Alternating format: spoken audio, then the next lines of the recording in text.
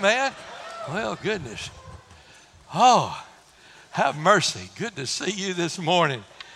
Turn, if you would, to the book of Matthew. Matthew chapter 6 is where we'll take up this morning, beginning in verse 19. We're skipping some because we're going to come back to those in some special events on fasting and praying and different things in that first part of chapter 6. So we'll move down to verse 19. It's a new transition. Every scripture has a lot of applications. It can apply to you in one way. It can apply to me in one way. It can apply to someone else in one way. But there's only one interpretation. Now, people would have you believe there's more than one interpretation, but you read this word right here, and what it says is what it means. There's one interpretation. That's where a lot of false doctrine comes in and false teachers comes in and heresy comes in because they've studied out of context. When Jesus speaks, we ought to know what he said, why he said it, to whom he said it, and what it meant when he did say it. It's called expository preaching, and that's what Brother Case and I both do around here. There are a lot of preachers who take a topic and then they go around and try to find scriptures to proof text what they're trying to preach. We don't have to find text to prove what we preach. The text is what we preach. And that's the Word of God. Matthew 6, beginning in verse 19. Would you stand, please, in honor of God's holy, inspired, inerrant, all-sufficient Word? The Bible says, "Lay not up for yourselves treasures upon earth, where moth and rust doth corrupt, and where thieves break through and steal. But lay up for yourselves treasures in heaven, where neither moth nor rust doth corrupt, and where thieves do not break through nor steal. For where your treasure is, there will your heart be also." Father, thank you this morning. Oh, how we remember what you've done in this place and on this ground. Lord, I thank you for putting the vision in a pastor's heart back in the early 50s to create a church, to have a place to worship. I thank you, Lord, for all you've done in our lives, all the times our back's been up against the wall and you've come through just like you promised you would. And Lord, today as we look at this scripture, God, could we forget about the things of this world and just focus on you today? Would you speak to us, Lord Jesus? And then not only speak, but, oh God, through the power of the Holy Spirit, would we say yes to you? And the decisions that need to be made in this place today, may they be made for the glory of the Lord Jesus Christ. We give you praise in Jesus' name. Amen. Thank you. You may be seated. This Sermon on the Mount that we've started and back in the book of early Matthew, and there will be a time here during the holidays we variate from it a little bit and pick up later on. But we've been studying Matthew 5, 6, and hopefully we'll get into some of 7 too. It's all about the kingdom of God. When you're dealing with Beatitudes, it's about the kingdom of God. When you're dealing with prayer, it's about the kingdom of God. When you're dealing with the light of the world, it's about the kingdom of God. When you're dealing with salt of the earth, it's about the kingdom of God. When he talks about loving your enemies, it's about the kingdom of God. You say, well, I don't like that. That doesn't fit in my 2019 society. Well, I got news for you this morning. The Lord's not interested in your 2019 society. He's not even interested in you being politically correct. We're not talking about something that jives with Hollywood and meets their morals. Wouldn't take much to meet theirs. We're not talking about what psychologists might believe today and what they may be teaching in college. You back up and you get to the context of Matthew 6, and it's talking about the kingdom of God. And much of what we've seen here has been done in secret. It's being done in the sanctuary. We're talking about what happens between a person and the Lord himself, between man and God himself. You're no greater Christian than what you are when you're with Jesus. If the highlight of your Christianity is coming down here on Sunday morning, and flashing around, I'm going to tell you, you're going to be exposed. You don't have a whole lot. What you are is not when the lights are on. What you are is when the lights are off, when there's no one there. This is a section of Matthew where we take what we've learned in private and then take it outside the walls of the church and live it out in public. That's what our world needs down now. Christians are supposed to know, and it breaks my heart, the pricelessness of serving the Lord Jesus Christ. I mean, there's nothing you can say about it. The most greatest pleasure in this life is being able to be used of the Lord Jesus Christ. We ought to know that, but we're still hung up on stuff. The latest gimmicks, the world's full of toys and gimmicks. We think they've reached their pinnacle, and suddenly a new one comes out. And we've got to have it. Something more amazing for those of us who are saved. And let me just interject this here that, guys, the bottom line is when the day is done, there's a lot of folks who say they're saved that are not saved.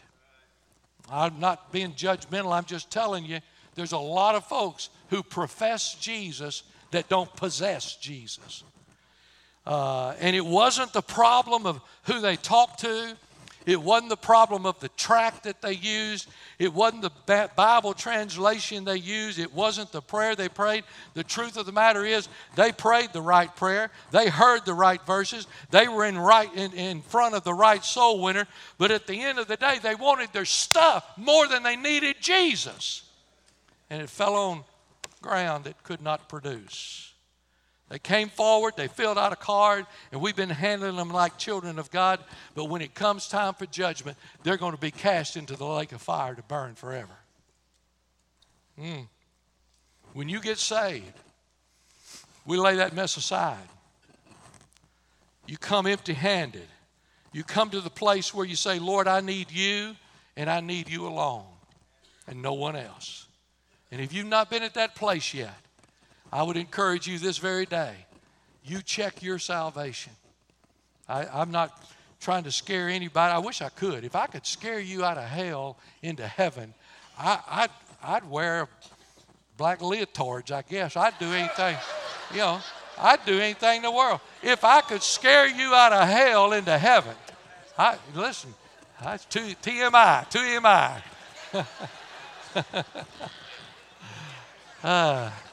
Y'all want to see, let me get into this scripture here. Our Kenya friends are not sure how to take all of this. They listen every week. Their favorite song, Brother Aaron, is that In the Presence of Jehovah. They'll be, I'll get phone call after phone call. But anyway, let's get back to the lesson. The caution is given us here about covetousness. He said in verse 19, lay not up for yourselves treasures. He's saying, do not lay up yourselves treasures upon earth, because moth and rust doth corrupt, and where thieves break through and steal. Coach Bobby Bowden, a tremendous man of God, coached at Florida State for years. He's retired now. He would always inspire his teams with parables and personal stories. And one day he was telling the story when he was playing college baseball. He had never hit a home run. And on this particular day, he jacked one out of the park. I mean, he knew it. Man, dude, it was something. And he ran, and he getting around second base, and the coach is still waving him on, third base still waving him on. He gets around the home plate. People are high-fiving him. Everybody's shouting. They're just having a time. It's a glorious thing. And then the pitcher took the ball, threw it to first base, stepped on the base, and the ump said, you're out. Bobby Bowden learned something. If you don't take care of first base, it really doesn't matter what else you do. I'm telling you, first base this morning is that you know you're a child of the King, that you know you're saved. If you're not to that point, I would just tell you, it doesn't make any difference what else you're going to do. That's the most important thing that you'll ever do. And in this section on the Sermon on the Mount, Jesus stresses to us the importance of stepping on first base before we try to attempt to go anywhere else. Put our focus and our eyes upon Him. Something always going to be ahead in your life. I've used this illustration many times before. I know preachers will preach that Jesus has got to be number one, church number two, or family number two, church number three, job number four. That's hogwash. I want to just tell you this morning, I've told this illustration before, my beautiful wife, if I went home today and said, honey, you're the number one woman in my life, I guarantee you the rest of you women may be happy, but her first question would be, who's the number two woman in your life? Listen, Jesus didn't come to be number one or number two. He came to be everything. And when you seek first the kingdom of God and His righteousness, the Bible says all these things will be added unto you. Proverbs 3:9 says, honor the Lord with thy substance and with the first fruits of all thine increase. So shall thy barns be filled with plenty, and thy presses shall burst out with new wine. Many Christians today are not victorious in their Christian life. They're not growing spiritually because they don't treasure Christian growth. What you treasure is, where your treasure is, your heart follows. So they don't care anything about going to church. It's not important to them. Honestly, on the first day of hunting season, this is a good crowd. I mean, I was over at Arabella this morning, and I said, I love coming over here because I know none of y'all are going deer hunting. They were all there. Standing room only, Brother Allen, over at Arabella this morning. Standing room only. Wow. They're not sold out because their praying to them is a waste of time. Bible reading is irrelevant. Telling somebody about Jesus Christ, well, that's the most embarrassing thing. And don't you dare ask a Baptist to give a tithe. Man, they clog up it's just, you can't do that. Because we've got the quest for material possessions that's more important to us than seeking the kingdom of God. And He warns us, lay not up for yourselves treasures. Now listen, He's not condemning the wealthy. Don't leave here and say, the preacher don't like, I love the wealthy. I love the wealthy. If you're here this morning, you're wealthy, praise the Lord. God doesn't condemn you. Abraham was one of the wealthiest men ever walked on the face of the earth. Job also the same thing. What He's condemning is when you let that wealth and those things take precedence over Jesus Christ, then you got a real problem in your life. He's also, this negative command does not mean we're prohibited from earning a living. I've seen loafers do that. Well, I'm just serving the Lord and I'm just living by faith. No, you're not. No, when you tell everything you need all the time, begging for money, you ain't living by faith. If you want to live by faith, keep your mouth shut and pray. And God will provide, or else you'll starve to death. And if you're not walking with God, most of you are starved to death. Well, I could go through Romans 12:11, Matthew 25:27, Proverbs 14:13, 2 Thessalonians 3:10. You go. He also is not condemning saving for the needs that our family will have in the future. In fact, He said, go to the ant, thou sluggard, consider her ways, be wise, which having no guide, overseer, or ruler, provideth her meat in the summer and gather her food in the harvest. 1 Timothy is a little bit clearer of that, 1 Timothy 5:8. It says, if any provide not for his own, and especially for those of his own house, he's denied the faith and is worse than an infidel. That's pretty straight. That's pretty straight. Lay not up for yourselves treasures. He's not talking just about money. He also could be talking about time. He could be talking about resources that you have. He doesn't say do not lay up for yourselves money on earth. He says lay not up for yourselves treasures. And that's an inclusive term here in the Greek. It can mean wealth. It can mean clothes. It can mean gold, silver, gem, wine, land, oil. It could even mean grain. There are a lot of treasures that we've got today. Our families are treasures. Amen? But I want to tell you something. You better listen to me. You put your family above the Lord Jesus Christ and you're going to be in trouble. Yeah. Let me just be kind of blunt here. Men, if you treasure your wife, you wouldn't be shopping around looking for another woman. Ephesians 5, Husbands, love your wives as Christ loved the church and gave himself for it. Ladies, let me tell you, men come off like we're big and strong. But I want to tell you, we need some woman patting us on the back saying, it's going to be all right, baby, I'm with you. Marriage is honorable, Hebrews 13:4 says, and all in the bed undefiled, but whoremongers and adulterers God will judge. Where's your treasures at this morning? Lay not up for yourselves treasures on this earth.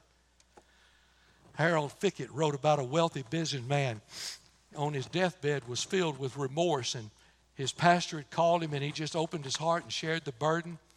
He said, 10 years earlier, Pastor, you asked me to teach a 9-year-old boy's Sunday school class, junior class. And there were 10 boys in that class. And I told you I just didn't have the time. I declined the offer. He said, that was the biggest mistake I've ever made in my life.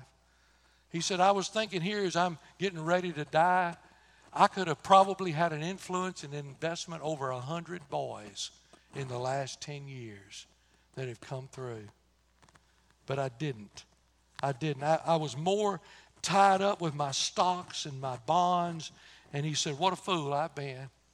When I leave here, they're all going to be done away with. It's easy to make a buck, but it's a lot harder to make a difference. Are you making a difference for Christ?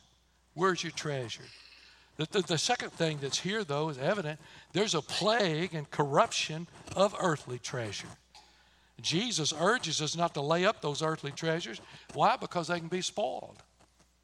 They can be rotted. And if they're not spoiled or rotted, they could be stolen. Did you know one of the hardest things wealthy people do is trying to protect their clothes from the insects? Did you know that? See, we don't have that problem because we wear the same clothes every day or every week. But folk who have a lot of clothes, you can't let the moth and all get in there. They'll eat them all up. Grain was considered a treasure in Bible times, but that treasure could be ruined. The word rust here is from the Greek word brosis. It means to be devoured or eaten. Not only the corrosions of metal, but the destruction of grain by all the varmints. And then treasures could be stolen. I mean, everything you've got, it loses its luster. You buy a new car, and somebody comes out and puts a ding in the door. And then it loses its luster. You get a new house, and bless God, there's a leak in the thing. Or even the things that we depend on. I remember, I'm like some of you old folk. I remember when washing machines used to last 30 years. You didn't need to buy one. We moved here into this house 12 years ago, bought a new refrigerator, and I thought, I'll die. We'll never have to buy another refrigerator. Well, 3 or 4 years ago, the thing went out, and the guy says this. He said, it would cost you more money for me to try to run down the leak in that line than it would be you just go buy one. What a world we live in. I mean, even your clothes, they wear out, or you outgrow them. Huh? I mean, everything we've got tangible can suddenly be gone. Just like that. Everything. They all lose their luster. Haggai chapter 1, verse 6 says this. You've sown much and you bring in little. You eat, but you have not enough. You drink, but you're not filled with drink. You clothe, but there's none warm. And he that earneth wages to be put in a bag with holes. Anybody here ever experienced that? You bring that check home, you think, I'm going to get ahead. There's a hole in that bag somewhere. And you lose all of that. Money will buy a bed, but it won't buy you sleep. Some of you got the best beds, and I see you on Facebook at 3 o'clock in the morning. Money will buy books, but it won't buy brains. There's more books floating around than ever before in the history of our world. And there's more idiots trying to read them than anything I've ever seen in my life. Money will buy you food, but it won't buy you appetite. I was up with Billy Nelson last night, and I said, Billy, you're going to have to eat. He said, I don't have no appetite. I mean, they offered anything in the world. I almost thought, let me have a little bit of this. I hadn't had supper yet. But you can have all the food you want to, but it's not going to buy you an appetite. It'll buy you a house, but it won't buy you a home. It puts you in medicine, but it won't buy you health. It'll even buy you religion, but it won't buy you salvation. Jesus warns us that earthly treasure will be destroyed. I reminded myself, I looked it up. This old miser, very wealthy. Preacher had been preaching, you can't take it with you. You can't take it with you. And he called his doctor and his lawyer and his preacher to the deathbed. And he said, I know you say you can't take it with you, but I'm going to try to prove you wrong. I've got 3 envelopes here, $30,000 cash in each envelope. And he said, when y'all walk by my casket, I want you to lift up my hand and put that envelope under there. I'm going to take it with me. Well, the day came for the funeral, and each man did just what he was requested to do. But on the way home, the minister said, I got to confess something to you. Our church needed that money. I took out $10,000, and I just put $20,000 in there. And that doctor said, well, I got to confess to you, we're building a new clinic, and I took out $20,000, and I just put $10,000 cash in there. That lawyer said, gentlemen, you make me ashamed. I threw in a personal check for the full amount.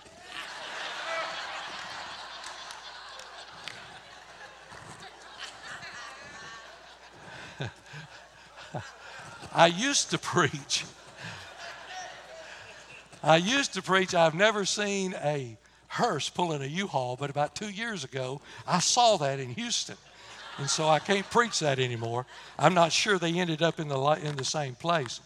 Job said this. Job understood it. Job said, naked I came out of my mother's womb, and naked I'll return. The Lord giveth, the Lord taketh away. Blessed be the name of the Lord. Then there's a charge here about our treasures in verse 20. He said, there's a negative, but here's a positive. Lay up for yourselves treasures in heaven. Colossians 3:2 tells us to set our affection on things above, not on the things of this earth. Set your affection is from a Greek word that means to seek or to set your mind on something, to be determined that you're going to go in that direction. And our heart is to be on heaven because we're citizens of heaven. I know we're here on this earth, but folks, this is a short time compared to eternity. We're going to live there forever. Philippians 3:20 says, for our conversation is in heaven. And that word conversation is the Greek word for citizenship. Our citizenship is in heaven, from whence we look for the Savior and the Lord Jesus. Laying up treasures in heaven. That means doing everything we do for the glory of God. Heavenly treasures never diminished. It can't get, the rust doesn't bother it. The moths don't bother it. Nobody can steal it. Well, the Lord himself's guarding it. It's a perfect place. You can't rob heaven. Most Christians seem to be content with just a little heavenly treasure, living on skimpy spiritual rations. I don't have time this morning, but I just jotted down a few things we could do to help heavenly treasure, because you see, you can't take it with you. But I'm here to tell you this morning that you can send it on up ahead. You're not going to take it with you, but what you do here can send it on up ahead.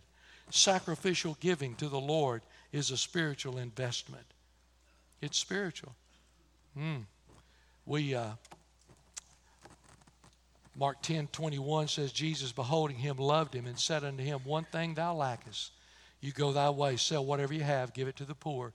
Thou shalt have treasure in heaven. Come, take up the cross. The Bible says he went away sorrowfully. Sorrowfully. You see, our scripture, I think it was last month or the month before, says you cannot serve God and mammon. You can't do it at the same time. Mammon is a word that refers to material possessions. Supplication or praying is a spiritual investment. You've got children, you've got grandchildren. Are you really praying for them?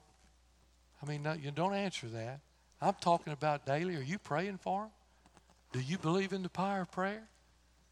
You need to spiritually invest in your children and your grandchildren. I mean, this is a wicked, crazy world we live in today. Serving the Lord Jesus Christ is an investment.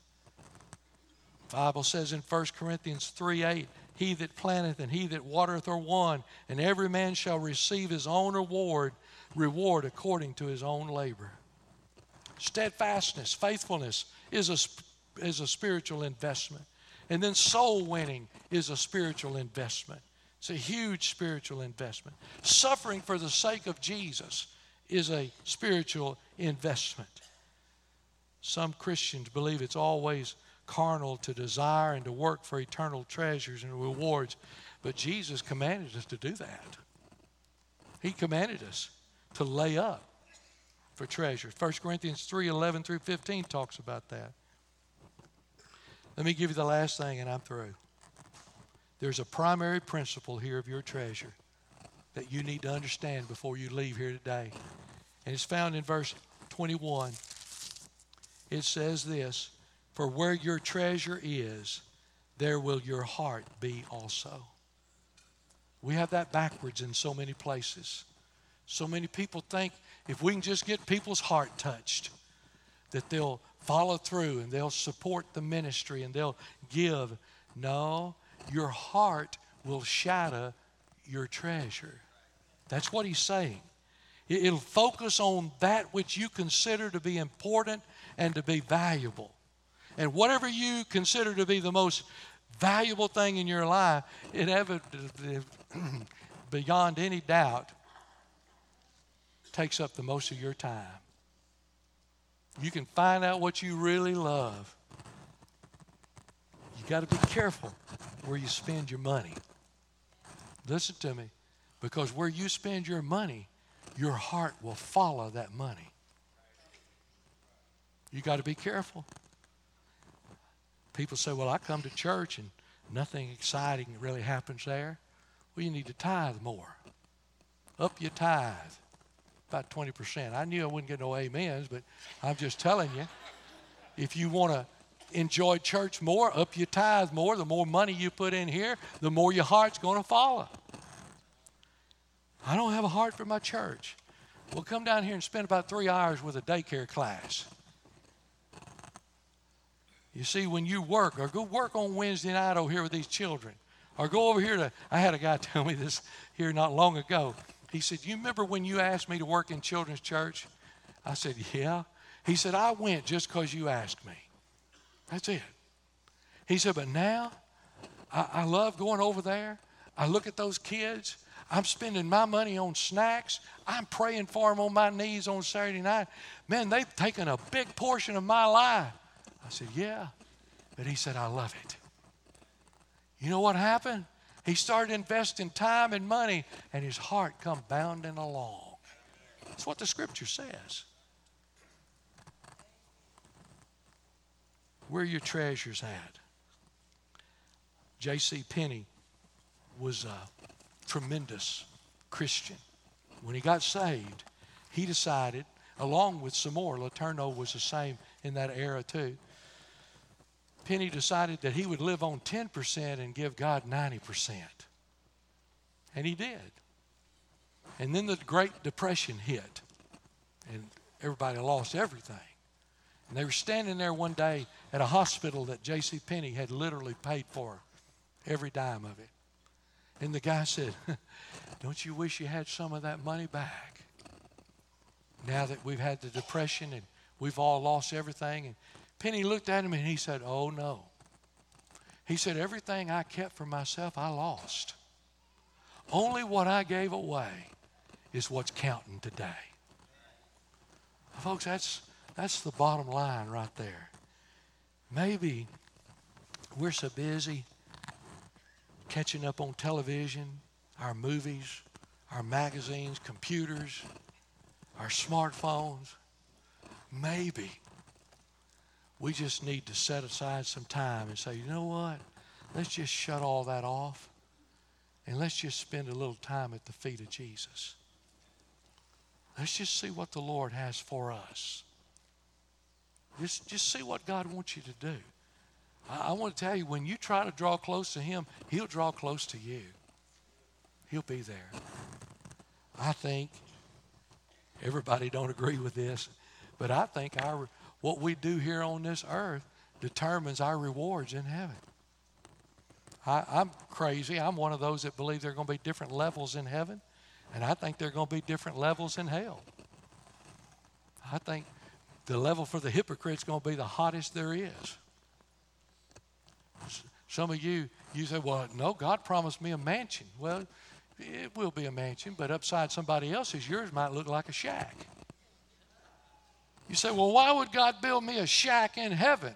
Because you've spent all your time on earth worrying about a mansion.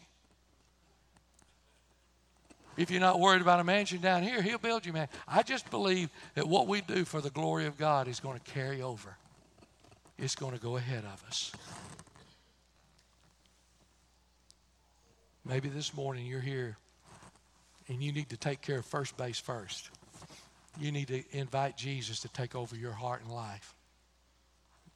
You say, preacher, it sounds simple.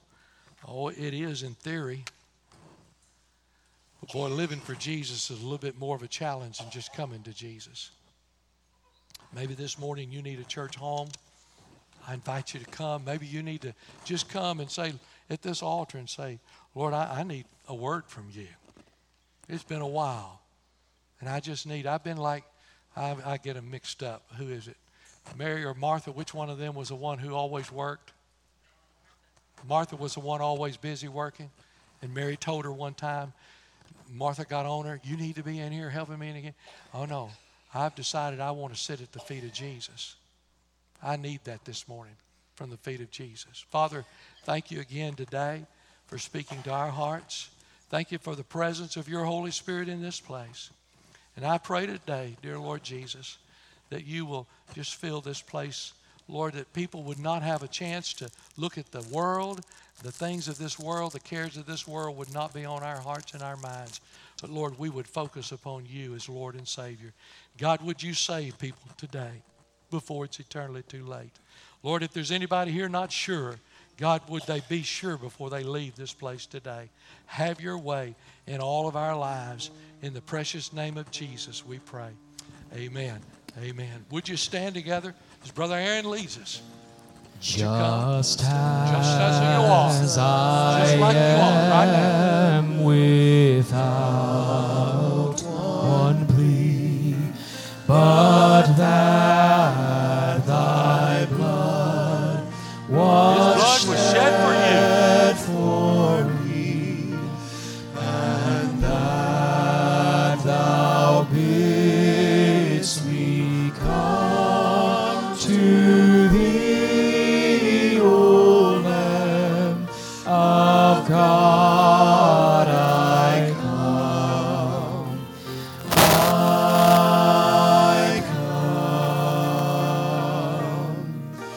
just as I am, and waiting not to rid my soul of one dark blot, to thee whose blood can cleanse each spot, O Lamb of God, I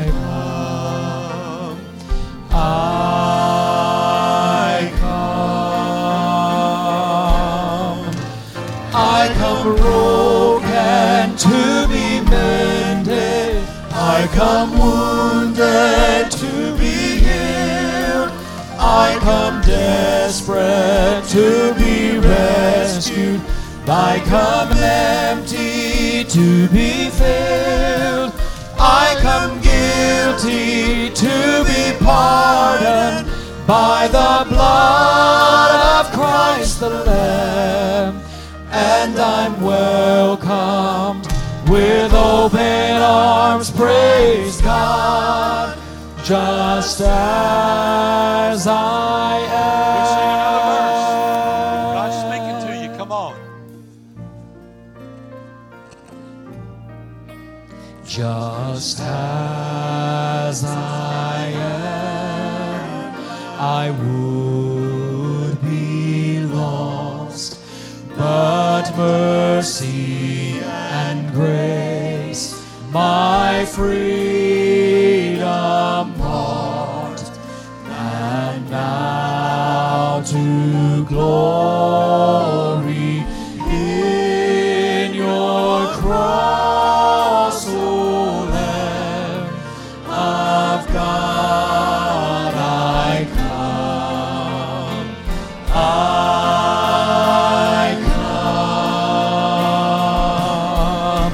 I come broken to be mended, I come wounded to be healed, I come desperate to be rescued, I come empty to be filled, I come guilty to be pardoned by the blood of Christ the Lamb, and I'm welcomed with open arms, praise God, just as I am. Would you just bow your head just as these finish up? God's speaking to you. There's still time for you to come.